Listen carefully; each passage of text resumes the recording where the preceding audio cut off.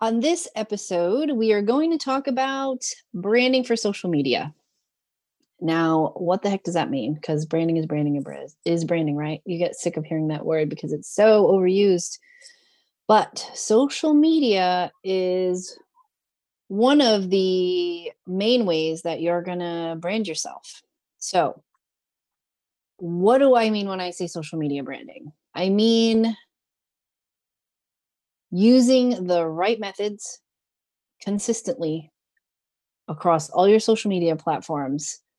And the point of it all is to boost your brand awareness. So let's get into that because I think sometimes people feel like, well, if I just post a happy quote about something and I make it into a pretty meme and I put my logo on it and I post that 3 times a week, that at least gets my name out there. Okay, yeah, but it also doesn't tell anybody anything about your business whatsoever. It might give them a happy feeling about you. If you're, maybe you love Martin Luther King quotes and you just grab a bunch of them and make them look pretty and they slap your logo on it. That's fine. But what does that say about you other than that you like Martin Luther King Jr. and that you love being inspired by him? Not a whole lot. So we want you to be thinking about your messaging and your positioning. And this is part of that whole brand ecosystem. We like to use water analogies. So that's why our whole branding method is called brand flow method. We were thinking water. If you're one drop of water in an ocean of people who do the same thing as you, how do you develop an ecosystem that you can come across omni-channel ecosystem where you are actually out there, on every channel looking the same, saying the same thing, having your message resonate with your audience. Sorry if you're watching this video and not listening to me on the podcast, you're going to see my eyes move, but I'm got my notes pulled up, so I apologize for that. If you're just listening to me, just ignore that. Okay, so social media branding, when it's done correctly, it can help you connect to your target market in the best way possible. It's really essential that you do this correctly. And doing the foundational work of getting your brand colors together, getting your messaging together, and understanding who your target market is down to the finite level, like understanding where your target market likes to go to the store to shop, knowing what kind of hobbies your target market might have, knowing what kind of career path your target market might be taking. What kind of family do you think they have? I mean, it's a very different message if you're targeting the LGBTQ community with a certain product. Let's say you have a t-shirt company and you want to target LGBTQ. All of your shirt designs are geared toward that community. You are not going to position yourself the same way as if you're a Christian t-shirt company, not to be funny or political, but think about that. Like, where would your target market actually shop? And are you actually talking to the people that you want to target in a way that they are used to talking? So maybe your product is geared towards engineers, or gosh, I'm trying to think of one off the top of my head that's a really common one.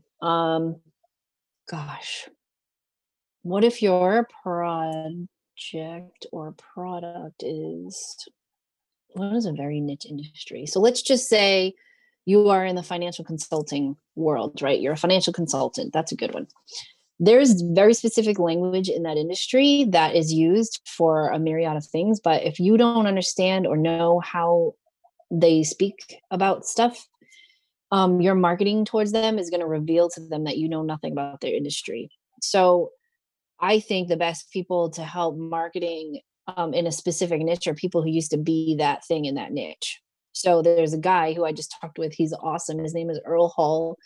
Um, he helps financial consultants do marketing, and that's why he's popping in my head this morning, because he was a financial consultant for like 20 years, I think, maybe more than 20 years. He knows every single thing you can possibly get in trouble for doing online, the legal parts of it, because every company that you fall under for financial consulting has their own requirements. So obviously, there's many, many, many huge companies that are in the world of financial consulting. They all have social media guidelines. They all have approval authorities in their chain of command, right? So that industry is highly regulated, obviously, because it's financial. Same thing in real estate and legal professions. But so when you're doing your social media branding and you're doing your social media marketing, these considerations are something that you have to make sure are top of mind. But anyway, if you're in the financial industry, like Earl knows all the lingo, right? So he understands what to talk to his financial consultants about, because he can say, oh, yeah, this app that everybody uses in the finance industry to track this, we could help you use that to do this. And he understands the experiences that a financial consultants are going to have with clients as well. Because he joked with me on the phone and he's like, the thing about marketing with financial clients or financial advisors is that like most of them don't use technology to market themselves. They do everything old school way. He's like, and in COVID world, we're not going to be able to do that anymore. He said, and another thing is when oh my goodness, I just lost my train of thought. He was joking to me about the industry and how it's just kind of antiquated, and how when he talks about doing social media marketing, most people are not doing it because of all the red tape. So he has a company that helps people with the compliance. And then, he told me that most people the biggest goal of any financial consultant is not getting hung up on in the first 5 minutes. So that's awesome. He uses that in all of his online videos, and he teaches a system for people to get new clients in the financial consulting industry. And again, he knows that industry inside and out. So it's awesome to talk to him and refer clients to him that are in the financial consulting industry, because he can say, how many phone calls have you had to make this week? And their sales calls can be a little bit more fun, a little bit more familiar. That's part of his brand and his positioning as an expert, by bringing up all of these pitfalls that inevitably you're going to face if you're in that industry. So when you're branding yourself on social media, yes, it's the brand that you develop with, for your website and all of that, your identity, but it's also the language you use, and that's where your messaging comes in. And not just messaging that you put on your website, like, I do this for this person, or what do? We build, what I say, build brand ecosystems. That is not what I'm talking about. It's when I'm talking to a company and I'm like, yeah, I bet you've been posting on social media like every single day, maybe 3 or 4 times a day, and your numbers are just, your engagement is bad. Yeah, we have been. Okay, well, you could be doing these 3 other things and you'll see a change. And that's because for 17 years, I've worked with media companies and marketing companies, and I was a corporate communications person, and I've worked with government agencies as a public affairs person. So my experience with certain industry related stuff, that's where those different experiences come into play when I'm helping my clients with what they need. But for him, he's niched down to the financials, and he knows that industry inside and out. Again, that's what you need to think about as well when you're on social media.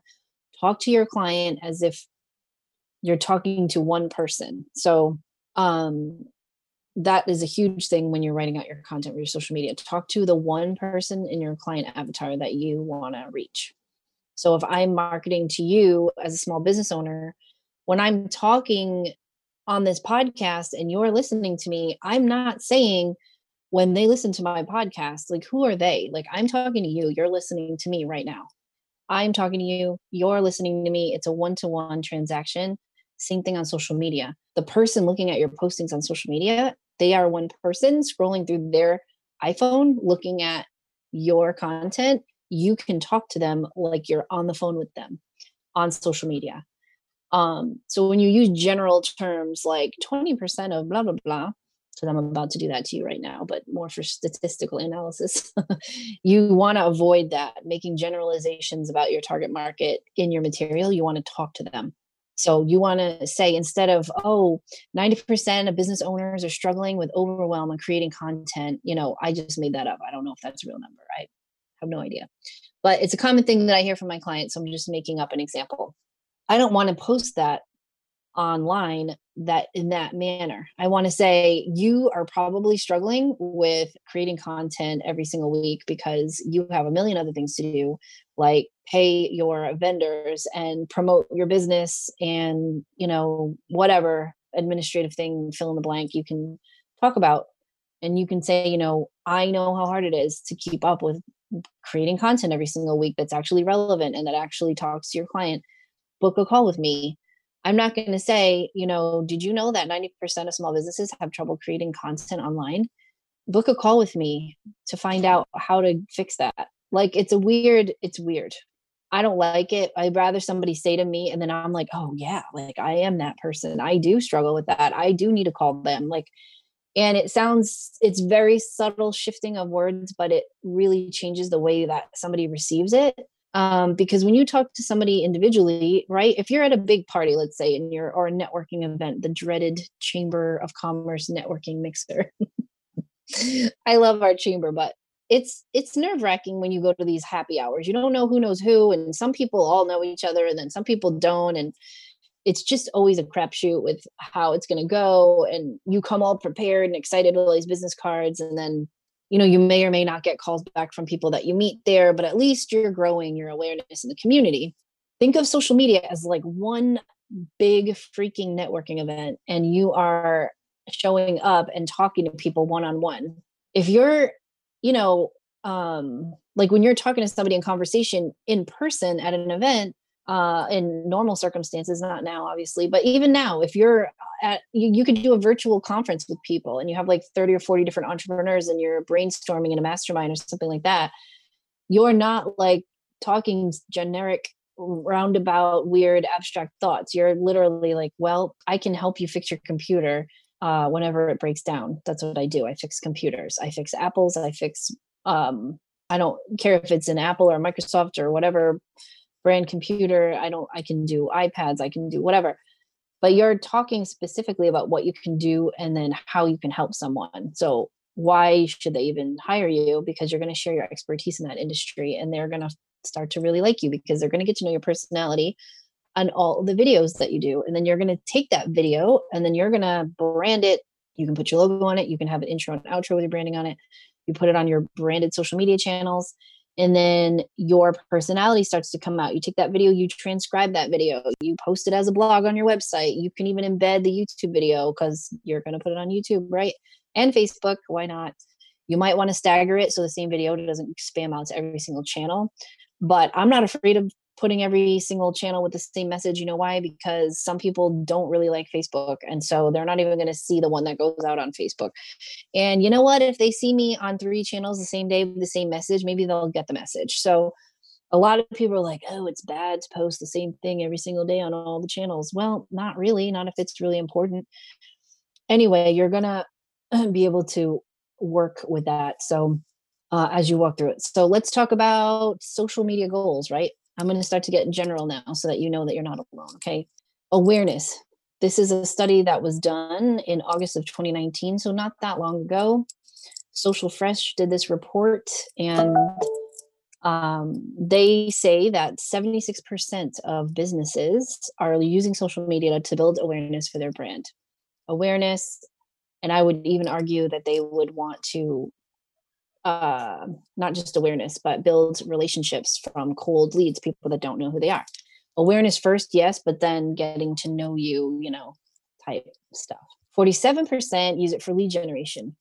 Those are the people who kill you with ads, and you get frustrated sometimes because every single flipping thing is you want to see your friends, but you're seeing ads. But I get it. It's a necessary thing. I don't hate it. I do marketing. I understand it's necessary, and I actually like it because I can see what other people are doing in their businesses. So if you start to look at your newsfeed in a new way as a business owner, funnel hack them, sign up for their free thing and get an email and see what they do on the back end and copy them if you like it. That is funnel hacking. You can search the word funnel hacking. You'll find a ton of stuff from Russell Brunson and ClickFunnels on that. But anyway, don't get mad at ads. Try to figure out how they did it. So you'll start thinking that way as you start digging into your social media more. 34% say their goal is to increase customer loyalty. 28% say they want to increase their sales.